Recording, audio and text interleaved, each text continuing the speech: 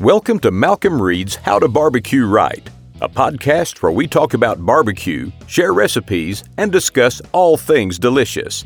And now, here's your host, Malcolm and Rochelle Reed. Hey, welcome back to the How to Barbecue Right podcast. Thanks for the count in, Shell.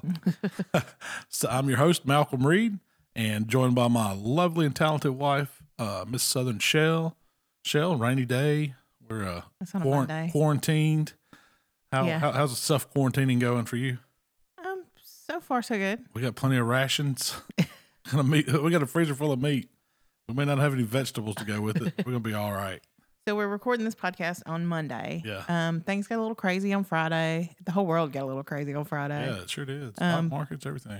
But we're still going to do the podcast. We're just going to do it a day later. Yeah. So this last week was busy. You didn't finish editing the video. We were trying to. We were traveling. Yeah. So last week I did kind of a St. Patrick's Day recipe. On my take on a flat iron steak. St. Patrick's Day? Tuesday? It's tomorrow. Yeah, tomorrow, 17th, right? Yeah. It's my buddy Ben Pickle's birthday. Shout out, Mr. Pickle. He'll be officially 45, so he's older than me now. He'll be older than me tomorrow. For a couple months. And I'll catch him. But so we're going to talk about St. Patrick's Day recipe, right? Yeah. The flat iron steak, and I chose the flat iron because it's just to me, it's a good steak to cook through the week if you want to feed the family. I mean, it goes great with steak and salad. You can pair some vegetables with it. You can serve it over rice. You can do all kinds of things with a flat iron. And a flat iron is similar to a sirloin steak. It's real lean. Comes from the chuck area. It's just they hadn't been around a long time calling them flat iron steaks, but for several years I've been picking them up at Kroger. And they usually run them. They usually run them like normally they're about $8.99 a pound. Like if you just go buy it not on sale, but they run them. It seems like every 2 weeks, $5.99 a pound. So I'll just go in there and pick up some. They come cryovac in their own package. So what are you talking? $15? Yeah, $11 Usually I buy them. I want them to be 2 pounds. I like a bigger one because if I'm gonna feed me and Michael, it's got 2 pounds is about right. Yeah. They do have some smaller ones that you can buy, but. A lot of times they're a little too thin on the edges, and I look for one that's flat. Yeah, but you could do a family of 3, family of 4 with easy. With a 2 pound flat iron because you don't lose much. There's not a lot of reduction weight, from cooking or whatever shrinkage or whatever you want to call it. There's no you don't have any waste because there's not much fat to render out in them. This one blew up. Yeah, it swelled up, and they do that a lot when you put them on high heat. Beef tends to do that. Like we do it with our briskets and comps. You can stick them on some high heat first. If you got a thin brisket, it'll swell it up some, and then it's kind of cheat it a little bit. But it worked. The flat iron does it too. You throw it on the grill. So for this recipe, I was going with kind of a St. Patrick's Day flair. I made a marinade for the steak first because it's kind of neutral tasting beef. It's not. It can take on a lot of different flavors, but so a marinade works great on a flat iron. You seem to be able to marinate them pretty quickly, so you can come in from work, throw them in a marinade. Or you could soak it all day if you wanted to. Yeah. It's not going to hurt it. I mean, I wouldn't leave it you don't need to go 12 plus hours. It's not. Maybe in the morning. Down. Yeah, but throw you could. It in the morning. It wouldn't hurt to throw that in the morning before you go to work. Come back home, take it out, and throw it on the grill. That'd be fine. I've done that before. For this marinade, I used a bottle of Guinness stout beer, dark beer, going with that Irish, staying with the Irish, and then I added some Worcestershire and some soy sauce. And just a little bit of AP seasoning. You could use whatever seasoning you wanted in there. Salt, pepper, and garlic. It's pretty much. That went in. I just put it all in a pint glass just because it was going. It looked good. It's going with St. Patrick's Day. Yeah, it looked like a glass of Guinness, but it had. So it was one 12-ounce bottle with 2 ounces of Worcestershire, 2 ounces of soy, and a little seasoning. So that gave it, filled the pint glass. It filled it perfectly. Yeah, it did. Yeah. The Guinness works real well. It lends itself real well to marinades and sauces. I think it does too. The darkness, the richness of the beer. It's it's more so than other beers. You don't pick up any of the alcohol flavor from it. I mean, it doesn't have it's not a strong alcohol flavor. Yeah, I didn't. You wouldn't know it if anything. You might think it was something like coffee marinade or something like that because it picks up those those richer, deeper notes, kind of a roasty notes to it. Yeah, it didn't have a beer flavor to it at all in the sauce or in the steak. Well, we marinated in it, but we cook it out, so it's not like the alcohol's there. But put the flat iron lightly trimmed it. You know, it's sometimes they'll Lightly have trimming it. well, sometimes they'll have some of that silver skin, sinew, you know, a little bit of excess fat or something that you don't want to eat. It's just not edible. I just take that off, and I don't get real crazy with it. The one great thing about a flat iron is typically they don't have any kind of gristle or anything that runs down through them. It's just lean meat the way they cut it off. So you might have a little silver skin. Yeah, but it might have a little silver skin. Yeah. So it goes in a Ziploc bag. You can put it in a little shallow container, whatever you wanted there. I just use a Ziploc bag, pour the marinade over in it, squeeze the air out, and then let it rest. If you're going to cook it within an hour, I found it best just to let it set out at room temp, let that meat come up because it's cold. It's been in the fridge. Yeah. Let it come up a little bit. But if it's going to be several hours, set it back in the refrigerator and then bring it out and let it come up to room temp. To cook it, man, you could use any kind of grill you want. It does great for direct grilling. Yeah. So you could cook it on a It's a pellet steak. grill. Yeah. You could reverse sear it, you know, bring it up slow, 20 minutes, and then throw it over there and sear it. But I found, man, screaming hot and fast, about 10 minutes total cook time, puts it right where I want it, just over rare, you know, right in between rare, medium rare. And the great thing about the flat irons is it's going to be a little more done on the edges. So Michael eats the edges That's true. I eat the center, you know. That's why I like doing that when family stuff. It's way too much steak. You couldn't eat a whole flat iron by yourself. But when you cook it, get your grill marks on it, slice it, let it rest, and then slice it real thin.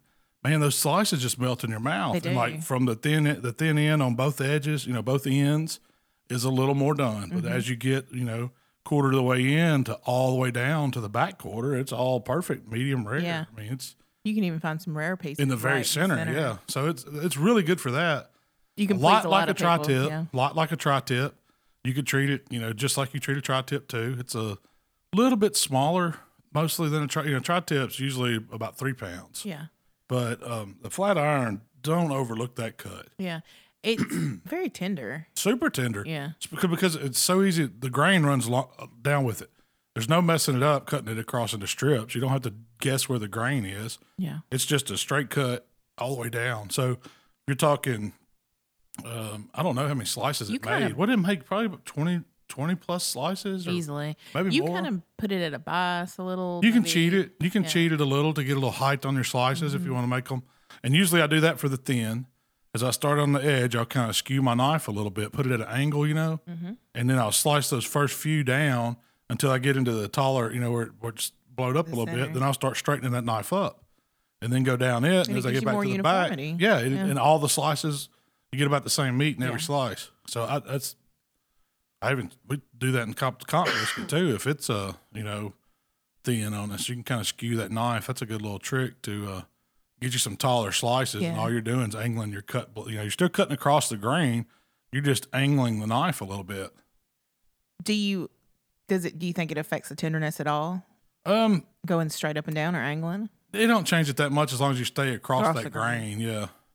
But the whole trick to this steak is, it's not really a trick. Just don't overcook it. If you overcook it, man, it's going to be like shoe leather. So that's what just if the way you don't a lesser cut, well, I call a lesser cut, a cheaper cut. Yeah. Is naturally. What if you don't like medium rare? What if you want to take it to a more medium? You could get by with medium. You could get by with medium on that steak. But if you go to medium well, anything past medium, what would you say? Anything past 130? Pulling it off at 130? Yeah. Well, I wouldn't go past 135. Yeah. Okay. That way it'll put you about, you're going to be about as far as you'd want to go. I imagine if you took that steak to 135 and right in the center, let it rest, you wouldn't. The outside edges are going to be overdone. I mean, it's tough at that point. Hardly any pink. But I mean, you know, if you marinate it, it's going to make it a little more tender. If you was to jacquard it, you could get it a little more tender. There's ways that you could, you know, take that cheaper cut of steak and still cook it to where still overcook it. I'm just telling you. I mean, I'm not going to eat it overcooked. Each to his own. Each to his own, man. If you want to cook it that way, go ahead and burn it up. But maybe that's how you like your steaks. I know several people that want it. Yeah, to me, if you cook a strip steak that well done, it's tough and not good. Oh yeah. I mean, I don't want mine. If it's past medium. Past medium. Yeah, it's not good. I'm not interested. You cooked all the flavor out of it. You're just eating no dry meat at that point. You know, it was real windy that day. Super windy. That's when we had to kind of move the grill over to the side a little bit. Yeah. So we had problems getting the fire going with the wind. How do you combat that? you just kind of block it the best you can. What if you can't block it? What if you're out at the tailgate? You're screwed. I mean, what do you? I don't know. I didn't know if you had any tip. If it's too windy, if you can't get out of the wind, I mean, you just got to cook in the wind. Yeah. Fight it. I mean, people do that all the time. Maybe. Yeah. Maybe you got. That's exactly. You can put some more coals in it, build you a bigger fire, but by that time you're going to waste more charcoal, and then it's going to get out of hand on you. Yeah. Once it catches. Yeah. Once it catches and gets super hot, so there. I mean, on a Weber, you're not gonna have that much problem with it. It didn't phase the way it cooked for mine. No, we just had to move it out as soon as we moved it into where the wind was kind of shielded. Yeah. It's fine. Yeah. But when you get 20 mile an hour winds blowing, it's tough to grill. Can be. There was a shot. I'm gonna put together like. That's why I wear the little, what do you call it? The dead squirrel thing on my microphone. It's not called a dead squirrel, but it looks like dead cat. Or well, it blocks the wind and the sound's so much better. You don't hear the wind in those videos where I use it. Yeah, I guess it absorbs it. Yeah, it's amazing how much it would. It's like I got some of my beastly man fur coming out of my shirt. That's okay. That just adds to the appeal. Yeah. Get your button shirt. Get that Dutch Mantel look going on. No, there was from this recipe and the one where we did the jerk chops. Yeah. There was two scenes. Like, it was windy on both those days, and like when you poured the charcoal out and I had the camera there, it all came right up on me. On you. Yeah. It's a live action shot. Yeah. So to keep in that Irish flavor on this recipe, I made a Guinness sauce too to go with it. Where'd you come up with that idea? It was, I do in my brisket wraps for comps, I do what I call a mushroom red wine reduction. And I cook some, shallots and garlics and mushrooms and put some Worcestershire and soy down in there and a little balsamic vinegar and reduce it down. Then I add some red wine and reduce it down. I make this really, it's almost like a burgundy steak sauce that you get at these fancy steakhouses. It's got these intense flavors of the wine and the garlic and the shallot and the mushrooms, and it's absolutely delicious over a steak. Well, I kind of took the wine out and replaced it with Guinness and cooked that down and then thickened it up a little bit so it had a little more consistency with the cornstarch slurry. And that was the first time I ever made that sauce. I just said St. Patrick's Day. The exact same recipe pretty much and just I don't really have a recipe. Like, I wrote the recipe out for it, but I just kind of add and cut me up some shallot, cut me up pack of garlic, pack of mushrooms, and then I'll add the liquid where I think it looks right to reduce it down. The wine or whatever. I don't have a recipe per se. That's just how I make the sauce. Yeah. And so I said, well, I'm gonna do that. I'm just gonna substitute out some Irish beer and make me an Irish steak sauce. And it's really what it was. It was kind of a Guinness steak sauce. Yes. And it was fantastic. It was. I'm talking about, you talk about flavor. You got to try that one if you hadn't. If you like making a steak sauce, or it's really good, it would go great over any kind of steak. You wouldn't have to do it just for St. Patrick's Day. It was very good. I might like it better than the red wine. And if you don't want the alcohol, I like concentrating the flavors. The flavors in the Guinness gave it so much when you reduced them down. You pulled all that essence of it out. But you could just use some beef broth and make it like a beefy. It would almost be like a mushroom gravy reduction or something at that point if you did that. But you still got the Worcestershire and the balsamic and all that to give you some of the acidic notes to it and those different flavors. So it would be really good with that. When you tasted it, after... Yeah. You'd cooked it and served it with the steak. Did you get the Guinness flavor, a beer flavor? No, not at all. Either. No, it was just a dark, richness. Yeah. It was kind of a lot of flavors going on. But there's no way you would have known it was like Guinness beer. It doesn't taste like beer at all. A lot of people don't like Guinness. It's a stronger. I'm not crazy stronger, about it. But it's not I don't think it's the alcohol that people don't like. The flavor of that. It's the rich. It's really filling. It has a lot of complex flavors in a stout beer like that. If I'm gonna drink a Guinness, I'd rather just, have a wine or something else. Like a red wine or something. Yeah. I personally love it. Yeah. I can drink them. I like them car bomb style. I like them. Give me a black and tan, whatever you want to do. I like Guinness. You just can't drink a ton of it. I mean, 12, you're good. 12 pints. You got to push back. That's why you got to push back. 13 pints is a no-go. 12 pints is plenty. How long do you let the steak rest?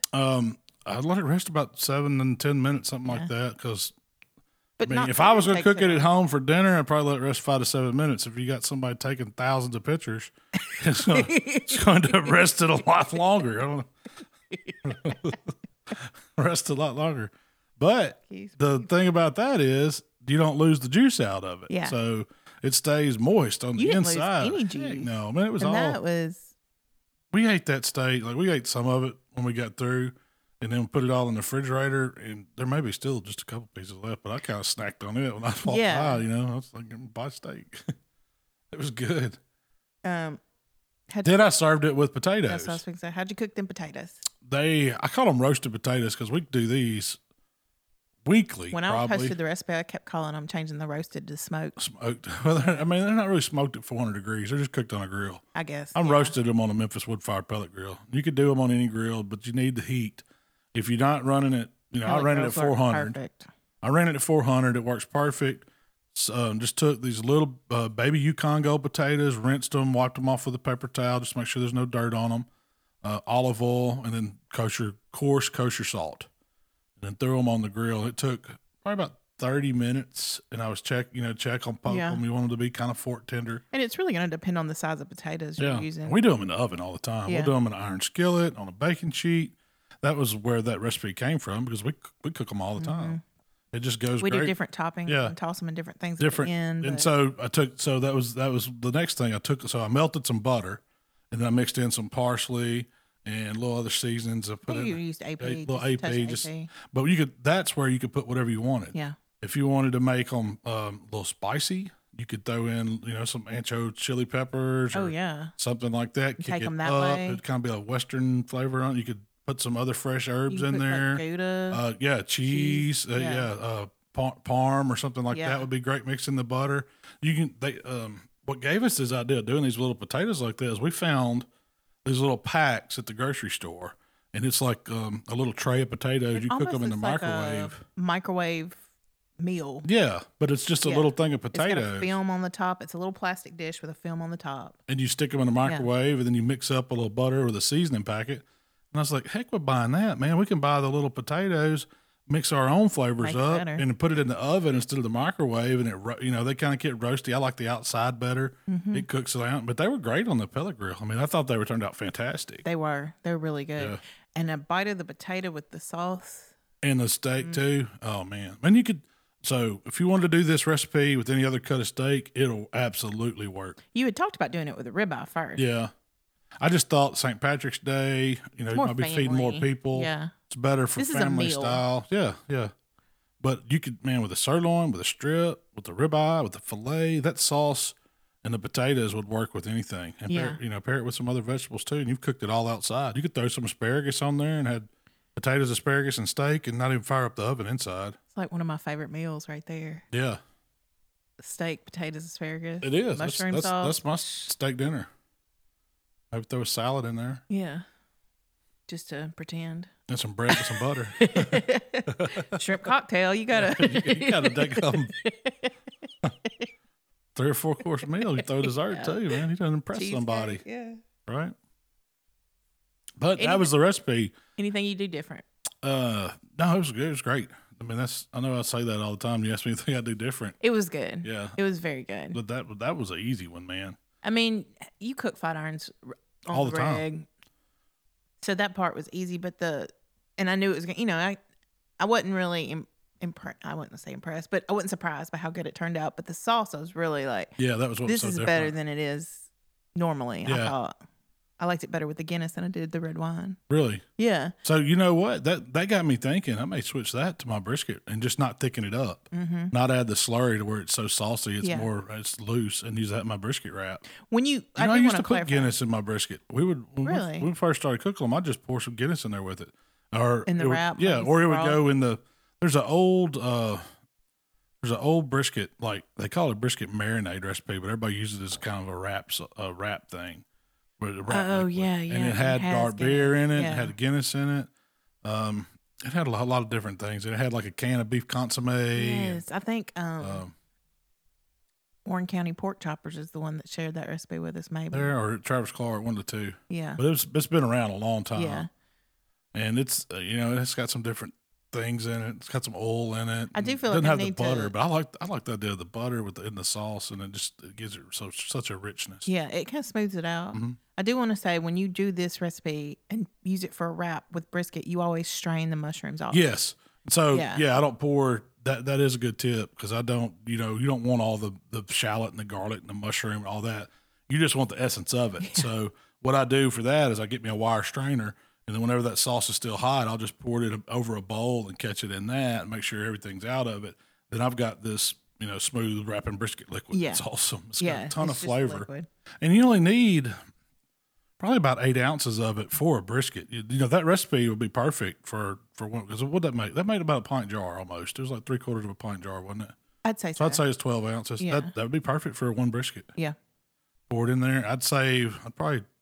What I do at a comp, sometimes I'll save some of that and then put my burnt ends in there with some of the drippings and a little barbecue sauce and make me a little burnt end flavored sauce too. And it goes good with those burnt ends. Heck yeah. It's really, really good. When we're prepping for contests, he usually makes the sauce on Thursday night and he strains the mushrooms, and that's been dinner for me. It's good with steak too, isn't it? Just eat a couple mushrooms while we're prepping for the contest. It's going to be, we're supposed to have a contest next weekend. Well, the 27th, 28th. I don't know if they're everything's getting canceled. We'll see. Will. So before we got quarantined,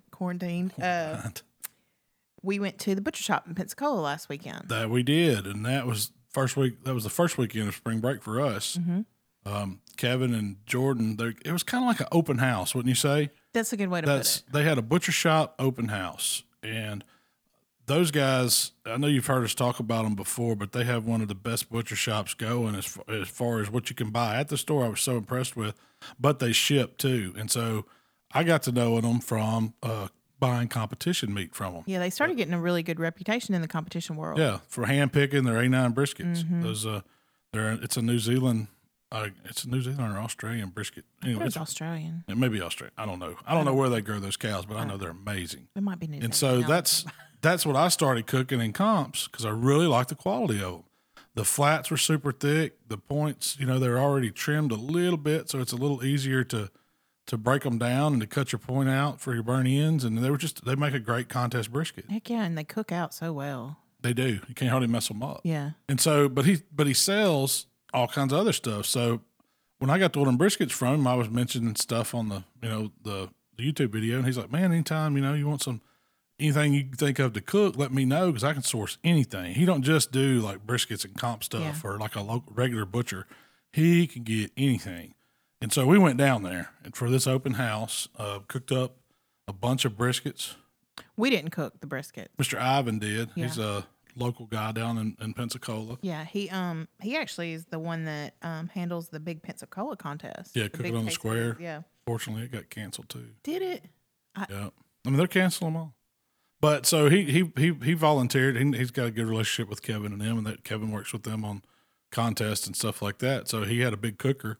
He had a big Meadow Creek, like pull behind rig. And he even had a chicken cooker there too, like the one you put the chicken in and flip it and all that stuff. But he cooked 20 of these A9 briskets, and he cooked them overnight and brought them up there the next morning. A lot of brisket. Ton of brisket. And then we also did about, 40 or 50 tri-tips that morning. And then we did some ribeye steaks too. And all this was, I kind of did some demos. We set up a table up front, and I talked about the brisket, how I season them. And this is like cooking at home. This is for the backyard guy. I don't know how many people come through that store. There's several hundred. Yeah. But we would just, I did a quick demo. Yeah, I did a quick demo, and then 30 minutes later, I'd do another one. And then just kind of, go through my steps of how I could cook a brisket at home. And the whole time, people could shop at Kevin's store and go through, we had whatever samples, they wanted. yeah. We gave out. And so at the end of each demo, I cut up a brisket, and then y'all were in the back cutting them up too. And we were just passing out samples of brisket. And then I went through one with a tri-tip, showed people how to cook the tri-tip. We sliced it up, passed it out. I have to say that brisket was money. It was so tender. It was very, very good. It was a good start. It was the perfect brisket to serve. Oh, yeah. That's how that's how people want to eat brisket. This wasn't like contest quality, all trimmed up pretty and all that. Yeah. It had some fat on it. Yes. It had the big wide pieces because it wouldn't cut down for box. Yes. And, exactly. Parts of it, they were probably a little more overcooked for a competition, but for eating, man, it would melt in your mouth. It would. And that was what I could stress to people, that you can't hardly mess these up. Yeah. You get some simple seasons on them, get some smoke on them, let them get their color, get the bark you want, wrap them up, run them up to over 200 degrees, and then throw them in a dry cooler, and you're going to have some of the finest eating beef you've ever ate, off a smoker. We also had Brian Wesson from Son of a Butcher Barbecue. Yep, he come over and ran the old hickory pit, and he cooked all the tri-tips. We did while we were getting doing the brisket and stuff, getting that done. We had an old hickory CTO fired up, and that's what Brian started out the tri-tips on. We reverse seared them. Then we had a Weber grill, and he had another buddy bring another Weber grill, so he was running two back there. And we brought them all up for about, I don't know, it was 25 minutes or so on the old hickory at about 225, just to get them up, get the internal up to about 110, 115, something like that. And then throw them in a Cambro. And then as needed, they kept the grill hot, and you could just sear them off a couple minutes, twist them a couple minutes, just like cooking a steak, just get the grill surface, not with the lid on, with the lid off. So you're really just cooking the outside. And then we'd bring them in and slice them up and pass those out. And they were, talk about nailing a tri-tip. The reverse seared on a tri-tip's it's probably the easiest way, because especially if you take it off and hold it once you get it up to about 110 or 115, because you give it that time to calm down and it settles back. It's going to carry over a little bit, but not much at that point. And then it's going to be, right around 110 probably when you throw it back on there and sear it. And then you're not going to screw it up. It's not going to be under, over, anything. It's going to be perfect. Brian did a good job with that. Yeah, they were good. To cook, he cooked, 40? Yeah. 50 tri-tips. He quit counting. He had it loaded up. But I don't know how many ribeyes did they do. I wasn't back there. I was up front talking and doing the demos. It wasn't a bunch of ribeyes. I think it was 4 or 5. And you did a demo with one. Yeah. So it wasn't just a ton of ribeyes. We had so much other meat. Yeah. But we put some, I don't know if anybody saw on the Instagram that day, that story, but we kind of did a pass-by video of the big meat counter where he's got. I'm going to post that. One side was kind today. Of all the Wagyu meat, and he had it from ground, every cut you could think of. They had there, and then the other, but they had it set up to where there's prime, there's choice. You could get whatever you wanted there, and it was all reasonable. I was surprised how cheap he sells that Wagyu ground. He's grinding. So what he's doing, he hand selects these briskets for comp guys. And and he trims them for people in the store, because some people aren't comfortable breaking down whole brisket. So you can buy the flat, you can buy the point, which is hard to find. Which is real hard to find. And then the rest of the trim, he grinds, and they make fresh ground. Well, and it sells for like, what do you say, $8 a pound or something. I was like, man, that is dirt cheap for what you get. He would have like chuck those burgers roast. Got to be so good. He sent me home with some Denver steaks, and we'll talk about those. So let's talk about the Denver steak. So the way he described it, I'd heard of Denver steak, but I've never tasted one, never cooked one. I've never seen one. I didn't know where they come from. Yeah. So Kevin told me that they come from the chuck rib area. Basically, they take the meat off the top of those chuck rib bones. And Where's it's like a slab up at the shoulder area. Okay. The first few ribs. Okay. Gotcha. So you're with me up front, front part of the cow. And so they slice it off the bones, and it comes off as a big piece of meat. Then they clean it up.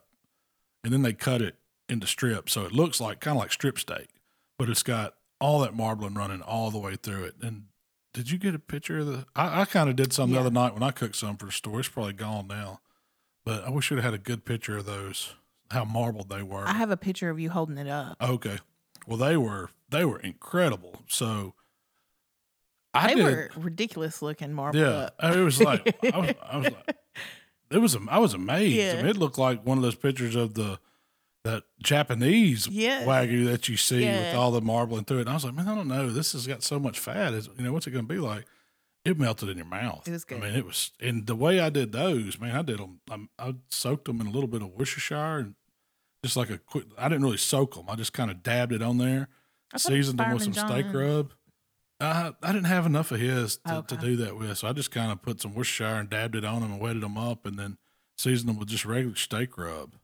and let them sit a little while. And I got my Weber probably as hot as I could get it. I put 2 chimneys of charcoal in there, Dang. and I had a fire going. My thinking was, I had the oven going inside. I did some more potatoes this was dinner now, and I had me a pan of onions and mushrooms and green bell peppers, kind of almost fajita style, but I just seasoned them with AP. I wasn't going for like Mexican seasons.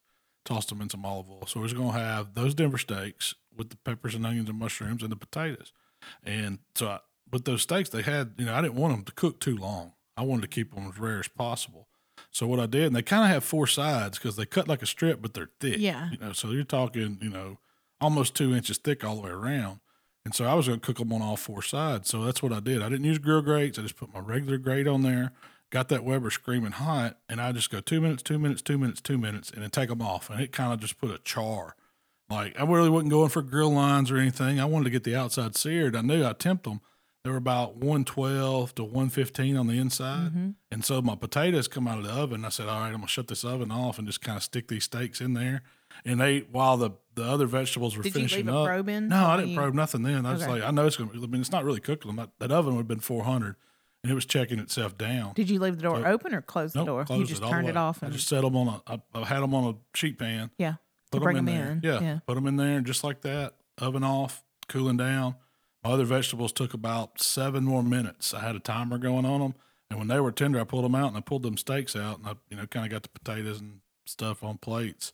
And I pulled one of them steaks, the Denver steak out and sliced it up. And I was like, oh man, this is butter. It was like meat butter. Perfect. But it had the crispy edge. And you got that seared edge around the outside. You kind of got a little of the char flavor with the, with the fattiness of the Wagyu beef. It was like, man, Denver steak is where it's at. See, I was busy trying to catch up on editing. Yeah. So you were on your own on that one, but it was good. Heck, the veg was good. The house smelling, the neighborhood smelling good. I know folks was loving that. But I will say this: when you're cooking that hot with that Wagyu steak like that, does it flare? Heck yeah. You get that fat dripping. You better be working that grill because that's the way I was. I had me some big long tongs and I was moving it, because it's flaming. Yeah. It probably would have been a better idea if I'd have had me a little 2-zone set up because I just filled that Weber up. Yeah. But I ended up with the steak kind of on the outside doing the edges. I got 2 hard sears on the 2 big sides and then I stood them up and then just kind of moved them out. And as I flipped them, I moved them out some more. So it just kind of progressed. It would have been cool to have the whole thing filmed because I was out there with my camera and I'm trying to get these tongs, trying to get me something for my story, get some cool shots like Shell would, and I made it happen. What did you think about the Denver steak? I thought they were awesome. Would you do them again? Heck yeah! We can't get them around here. Have you? I've never seen them. Yeah, it's a fairly new thing that they're trying to sell, and you're seeing it in restaurants more because it's teaching.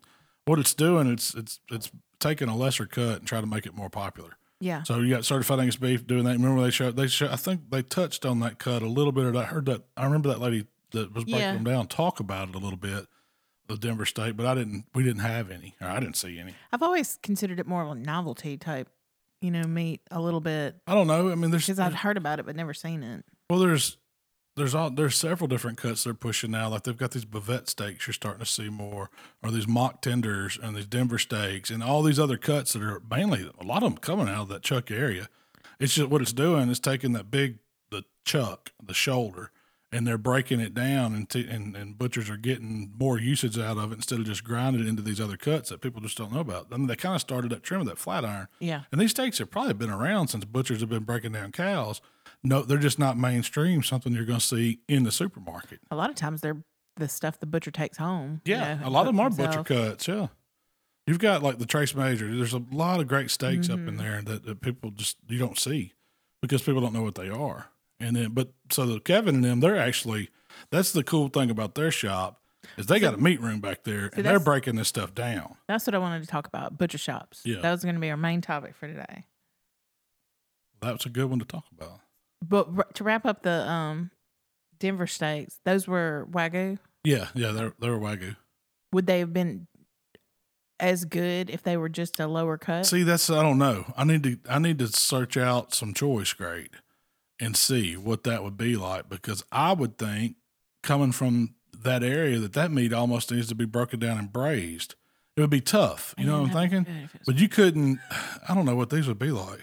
I honestly wanted to take them Denver steaks, and I talked to Mark Williams about it, and cut them into little burn-in pieces, and then just sear them on the outside. So you got these rare burn-ins. Nobody's ever done rare burn-ins. You know, we're always used to taking burn-ins and cooking them all the way down, and it would just be like little Denver nuggets. And serving it with like a sauce, maybe like that Borzen sauce. Oh, that would be good with that. Yeah, that'd be really good with it. Man, yeah. I would like that. Or even that Dijon butter stuff that Mark makes would be good to serve it in. Or heck, even that Guinness. The horseradish. Yeah, I mean, anything you can serve it in, but you just got little Denver nuggets. I was going to call them, I don't know what I was going to call them, but I like Denver nuggets. Denver nuggets. I like that idea. I need to try that. Heck yeah. I like the idea because you get one bite of just like crust and beef and rareness. Yeah, exactly. So let's talk about butcher shops. Let's talk about them. So how did you first hear about the butcher shop down in Pensacola? I guess we kind of talked about that. Yeah, I mean, just through comps. Yeah, through other guys getting them. I know Heath was getting some stuff down there before I knew anybody was. So he had a relationship with them, but he was getting people, instead of shipping it to him, he knew some people that was coming back from that area, and they were coming back and saying, man, we got this awesome butcher shop down here in Florida. You got to check it out. It's like, man, y'all ain't got no butchers. What are you talking about? Pensacola, Florida's got a butcher shop? Seafood. Now, you got a seafood market. I'd be all over that. You know, yeah, I believe it. But you talking about you getting all this good beef and pork, and we're not getting that here in Memphis? Yeah. Like, come on now. Little did I know I was wrong, because I mean he's killing it. I mean, he's got, so not only does they have all that beef, they're selling Compart Duroc. They're selling the what's the other big one everybody's buying now? The Prairie Fresh. Yeah. He had several kinds of other Duroc. He had this turkey breast. Allegiance. I mean, his ribs, those big turkey breasts that I got back for during Thanksgiving. For the Texas turkey breast. So yeah, and that's what I want to see in a butcher shop. Yeah. When I go in a butcher shop, that's what I think of, an old school. We got you. We know what we're doing. We're breaking this meat down. It's not just a resale shop. Mm-hmm. You know, that's not a butcher shop to me. If you're just getting in something out of the package and turning around and selling it, it's already butchered up. Yeah. You're just selling meat. And he had a lot of stuff in there that was really interesting me. Like he had sausage stuffed mushrooms. And they were selling a ton of sausage stuffed mushrooms. I want to try that. I've always done mushrooms with like the tops mixed back in with cream cheese and some breadcrumbs and all that stuffed mushroom. I never thought. Cream cheese, yeah. They were making different kinds of sausage out of some of the trim they had and stuffing it back in those just white mushroom caps is all it was. And man, I want to try those. They were selling them so fast as they could bundle them up. Yeah. I love the idea of adding sausage to a mushroom cap. Never thought about that. Yeah, I got to do it now. I really do. Yeah. It sounds too good. I mean, you could just take a fresh sausage out of a case and bust it out, or buy it in bulk where it's not cased. They sell it like that at Kroger. And just get some mushrooms and stuff them with them. It's got to be good. Heck yeah. He also had burgers. He had a blue cheese and bacon burger pre-mixed, and it looked cheddar pepper burger. They had all different kinds of burger. I don't know if that was just regular ground like chuck, or if that was some of the Wagyu too. I don't know. I didn't look on that close on it. They weren't. Everything was affordable. That's another thing. When you think about a butcher shop, especially a specialty butcher shop that's got all this stuff, you don't think reasonable price. No, I think high price. Yeah, they really got it marked up. Yeah, and he didn't. No, it was the opposite. It wasn't overly priced. I didn't see anything overly priced. Even the briskets. I mean, the flats and stuff. You picked them up in there in the store. You could get one of those Wagyu flats for $40-50. I mean, yeah. That's way cheaper than you can get it anywhere that I know of. Already trimmed. So does he ship? Heck yeah. I mean, I know he ships to us, and I know he ships to comp guys. I don't want to quote him wrong, but I believe he said like usually every Monday. I think they only ship on Mondays or Tuesdays. Yeah, that would to get it to you fresh or whatever. But it was hundreds of orders. Several. Good for him. Yeah, that's busy. Yeah, and he's like part of. He's to me like you said, an old school butcher. He's part of the community. He's right. Oh, that was the mainly people. Now we had some people coming because we said we were going to be there, but the majority of it, there was a lot of people just coming because they were coming to get stuff that Saturday and didn't know it was things were going on. Yeah. So and he introduced to me so many of his customers that he actually knew and had a relationship with, and they trusted him on stuff, and that was part of it. He runs a good business. I don't know how many employees he had, but there's people buzzing around, and all of them were knowledgeable about, somebody come in and they said, "Oh, I want to cook this," or "What can I do?" And they were helping them, spending time with them, and so I thought that was cool too. Yeah, he runs a really good business, not just a good butcher shop, but a good business too. And butcher shops used to be a staple of the community. There was a neighborhood. It was kind of a neighborhood thing. You went to your butcher to get stuff. There wasn't those supermarkets where you just going in and buying, commodity style meat that just brought in trays. And there was actually, and some of our grocery stores, you still get that experience, but it's rare. Like we've got the Butcher's Block in South Haven, and Brad does a good job there. I mean, he builds a relationship with his people. We've got Raymond's Meat Market, and actually, Mr. Carey's son TK is running Raymond's now, and he's kind of both. He does. They have specialty. They don't really do specialty stuff like in their markets because of the neighborhood he's in. Yeah, it's their business is kind of selling, to the people that live around there. But he does so much comp stuff too because of the Memphis and May network and MBN. That he's built up this reputation of being the butcher you go to locally here in Memphis to get stuff. And he can order a lot of stuff too. They get some briskets and they get, a lot of the pork and if you want a whole hog, you go there. Yeah. And so that was there. And he'll offer them trimmed, I think. I mean, they will. You can get your comp trim ribs, shoulders, whole hogs. TK, they do it all there at Raymond's. They trim your whole hog? Yeah. They will trim it, score it. Yep. Yep, you can pick it up there. That's already done. Impressive. It is. Yeah. I don't know what he charges for it. But I hope he charges enough. But it will be ready to go where all you have to do is get to a contest and throw it on the grill. The head's still attached. Everything's legal towards contest parameters, but you can trim it at home. So they're just knocking that out for you.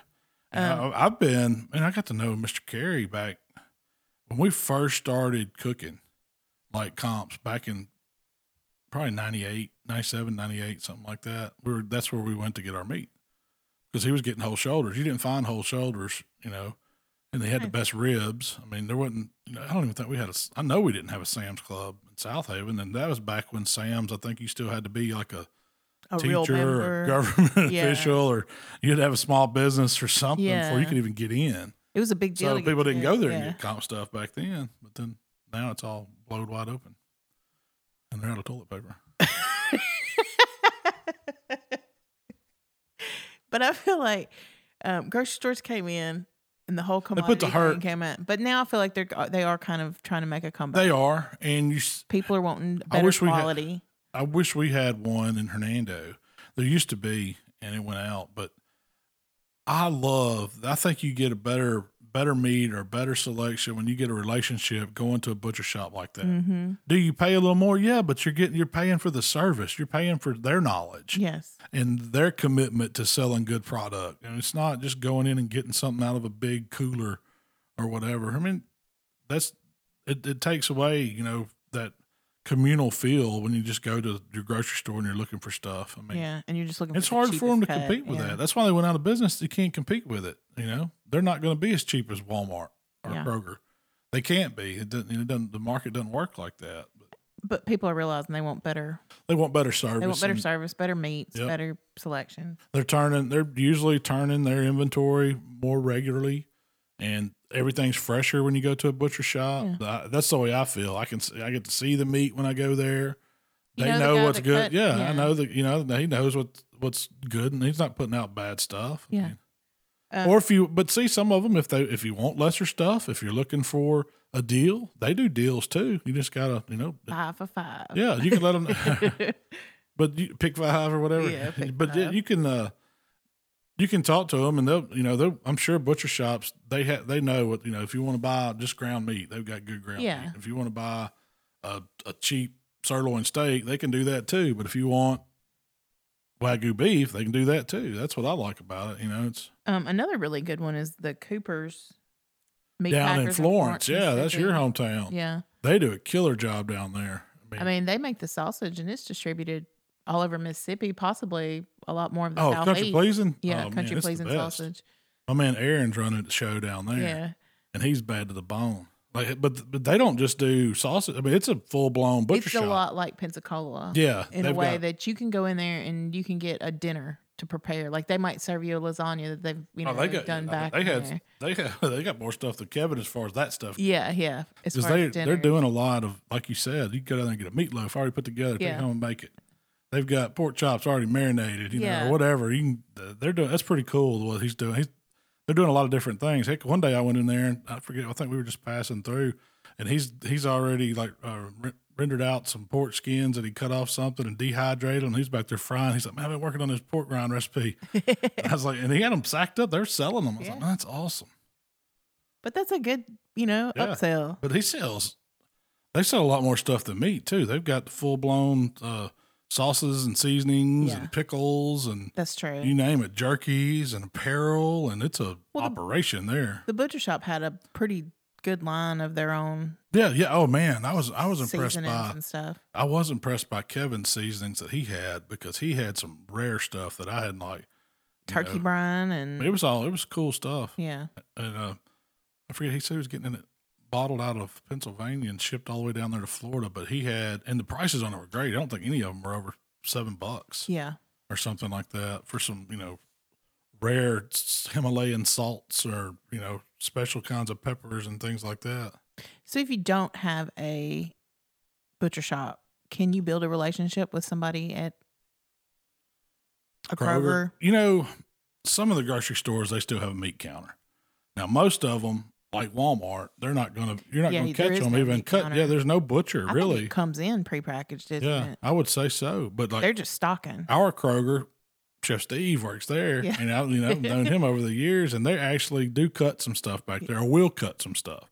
Now they get a majority of their meat probably does just go out from the truck to the counter, the refrigerator out there. But then they also do some of the cutting for the case where they got their specialty stuff, and you can get some prime in there. You can get, some higher choice. You can get to see the steaks. You get to know them. If you tell them you want one cut a specific weight or thickness, they can do that. And so, it's always a good idea to talk to them, let them know what you're doing. And sometimes you'll have the locally owned grocery stores and small. Yeah, that'll have one too. Yep. Those are spread out. I mean, they're getting few and far between because I guess it's so easy for somebody to cut the corners and not have that. The meat manager at a grocery store used to be a prestigious job. Those guys, they were the ones that were bringing, the money into the store. I mean, the meat's in the back because it brings the money in. That's where your money is.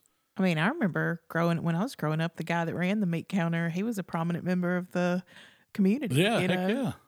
He was up there with the pharmacist and the for real. I mean, he's the meat man. Yeah. That's what makes it happen. Do you have to go to school to be a butcher? I don't know that. I'm sure. I'm sure you do. What kind of I bet Mississippi State has a program for butchery. Meat scientist, yeah. Well, I know most, it's a trade that you don't see practice much anymore. Yeah. I mean, I guess it was handed down. A lot of it was family. Like, the butcher. Yeah, you got your training in-house. From your dad or granddad, and that's who he learned from. Or it just would pass down. It's not something you just jump into not knowing, I mean, I would think. Yeah. I don't know if there's like an official butcher school. That's a good question. I need to ask David. That's a good, well, I know the certified Angus beef, they had meat scientists, and they had definitely gone to school for that type of. I'm sure it is. There's got to be college curriculum on it or something, or tech or something. The Newman's farm, Chris, he had a brother that I think he was they went to school up in Iowa or somewhere way up north, really Midwest. And was working on one of their programs up there. So that's the guy that I saw break down the hall with a cleaver and a mallet at the Koshan 555 deal. That was impressive. I wish I had footage of that. That was good. Yeah, he took a whole hog and with nothing but a mallet and a big sharp cleaver broke a whole hog down into primal cuts, and incredibly clean. Oh yeah, and fast too. Fast. Yeah.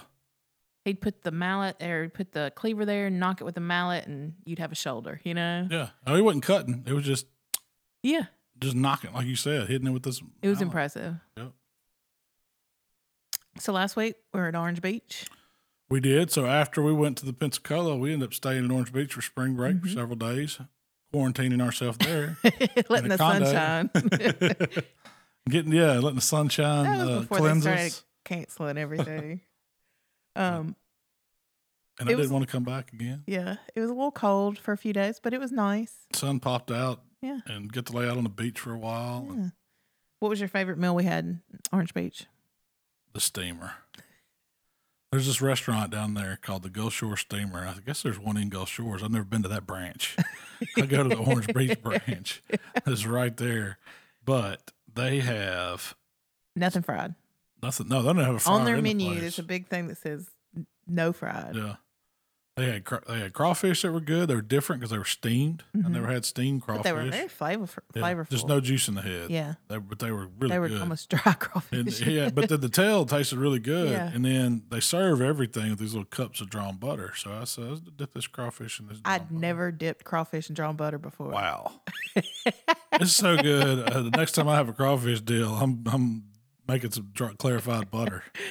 It was that good. I was like, holy But then we got world. the crab. So you get these big platters. I wish we'd have taken a picture of them. I have taken pictures of them in the past. And you can get like crab legs, snow crab legs, or royal red shrimp. If you've never tried the royal reds, if you can get into them, they're good. It's the Wagyu of shrimp. It is. It tastes so much better. And they're like these deep water. They catch them down somewhere off the coast of Argentina, usually in deep, deep water. So they're really red and they're really sweet. They're really buttery. It's like it tastes better than lobster to me. I agree because it's not tough like lobster. Yes, lobster can be tough. It's overcooked. These little shrimp. I say little shrimp. They're probably, if I had to guess, what do you think? They're 12 to 14 count, something like that. They're large size. Yeah, it's extra large shrimp. I wouldn't say they were. Yeah, no, they're big, but so you get this combo platter of like a pound of royal reds, and then 2 or 3 clusters of crab legs with the little potatoes and the coleslaw they give you, and the little bucket troughs of drawn butter, and the big squeezy bottle of cocktail sauce on the table, and this is all the beer you could drink, just bringing it to you. And it's, why would you leave and bring me back here? It's good. You think I like the steamer? You think I like the steamer? They like to see us coming. Even Michael. The only thing better than barbecue is probably the Gulf Shore steamer.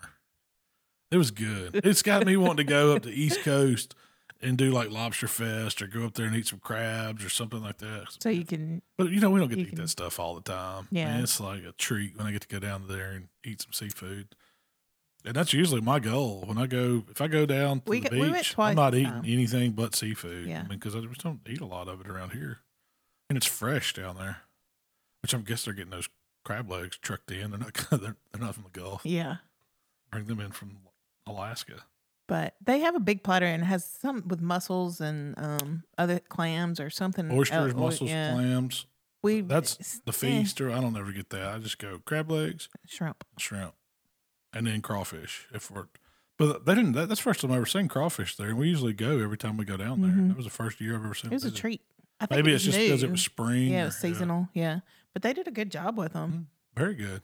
I've learned. Had a good piece of fish. Where was that grouper from? We got that. Do you remember? Luna's. Luna's, yeah. That was good. We shared. They did something that I ordered. It was a jambalaya mac and cheese, and it was brand new to their menu. And the guy, I guess it was one of the owners, he come out. He's like, "Y'all tried that?" He said, "It's brand new." And I said, "No, but I'm going to try it." And so he come back by. And I was like, "Man, that's some of the best mac and cheese ever." And I can make, my wife's probably one of the best I know, and I can make a mean one on the grill. But that jambalaya mac and cheese, I'm going to be duplicating that. It kind of got me thinking about what else we could do for mac and cheese, like how to. Yeah.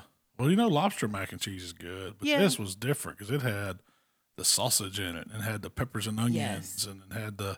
I agree. It had all the celery. That Cajun flavor. Yeah. And it was rich and still had shrimp, but you could do it with crawfish. You could do it with whatever. Mm-hmm. It would be like Bayou mac and cheese. There you go, Shell. We went to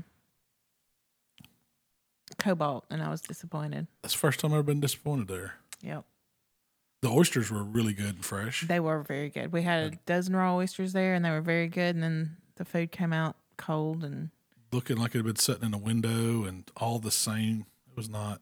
It was not. Was not up to standard. I was and that's normally my favorite place there. I probably won't go back.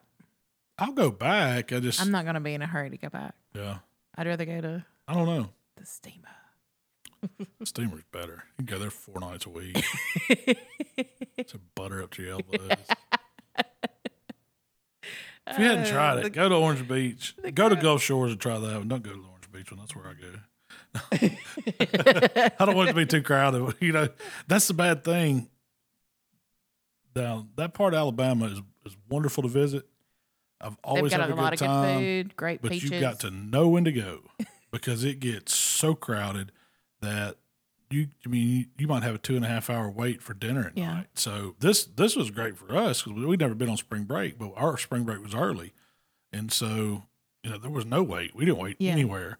I imagine 2 weeks in, or from right around before Easter all the way through summer, you can't get in places down there. That's the way. You got to know how to work it. Like you've got to go at off times. Yeah, either eat an early lunch or a late breakfast. But you're not eating a late early dinner, or you got to eat an early dinner. That's what I'm saying. Yeah. Work it where you're going to dinner at 3:30, 4 o'clock. Yeah, get in before everybody. So we're this weekend we cook crawfish. That's coming up. Yeah. Yep. But the next video is going to be how to crawfish right. We hope. We hope, or at least our way. Me and Mark from Swine Life Barbecue, check him out on YouTube too, came over. I bought a couple sacks of crawfish, and we put our spin on how we cook them for our friends. They turned out great, and they were dynamite. And they were spicy, but they weren't like get on your hands and your lips spicy. They were juicy. They were not mushy and overcooked. Every one of them tailed out. There was no, how sometimes crawfish, even the small ones, because you're always going to get some small ones mixed in, they tailed out. All the sides that went with them turned out fantastic. The weather cooperated right up until the end of the video, and it started to pour down. And then we ended up kind of moving things into our garage and kind of ate crawfish the rest of the night. I feel like my only concern is at the end of the video. Got rushed because it felt like it got rushed. We had people showing up to eat crawfish, and the weather was starting to get bad. And we had our stuff sitting out because it had been sunny all day, and we had to move everything. But we worked through it, and you hadn't even started editing it. So. No, I'm probably going to do that this afternoon. Good thing about that is if it messes up, I could do another one. I'll do that again. We can chalk that up for this week too. If everything turns out, I'll see if Mark wants to come on the podcast, talk about crawfish. And I kind of want to ask him. He started his YouTube channel this past year. Yeah. He's done very well with it. It's great. He does great videos. That'll be a good podcast. Talk about what it's like. Yeah, to start. Firing up a YouTube channel. It's been so long since we started. Things have changed, or maybe we don't remember how it was. So we'll share what we know, and Mark can share like his experience. That will be a great podcast. So you get kind of two. I like where you're going. Two perspectives. Yeah. Cool. Yeah. So. What else? Well, we got a contest supposed to be coming up in Savannah, Tennessee. I think it's 2 weekends. Not this weekend, but next weekend. But fingers crossed. I mean, they're canceling left and right. I didn't want to talk too much about what's going on, but they did. I saw the CDC announce that they recommend canceling any event larger than 50 people for the next 8 weeks. 8 weeks? That puts us in a canceled Memphis in May. Really? They haven't made any announcements, and I'm sure everybody's watching it, and I've got all my toes crossed on that one. I don't want to. We got our welcome packet in because you have to, yeah, sign up for Memphis in May months in advance. Like we submit our money and everything. In November, we paid, before Christmas. So we everybody got their welcome packet. We know where our spot is, and it's time to start ordering your tents and your floors and your. Everybody's going to be scrambling. I mean, nobody wants to tie up money. They know something's going to get canceled. Yeah. I don't know. I mean, we're thousands of dollars in on the spot. I don't know. Y'all, that's something to think about. Hey, at least we're doing all right in quarantine. Got that going for us, so it could be worse. So our plan is to clean out the freezer. Yeah, we have I got plenty freezer of meat. Might start throwing up some just some quick YouTube cell phone videos. Yeah. Hey, cooking flank steak for the quarantine. Night, it's in the freezer. What do you call it? Quarantine Q. Yeah, quarantine Q. And we're pairing this with a box of macaroni and cheese. Yeah, because that's what we got left. Wolf brand chili. We're down to the rough stuff. You get down to the chili.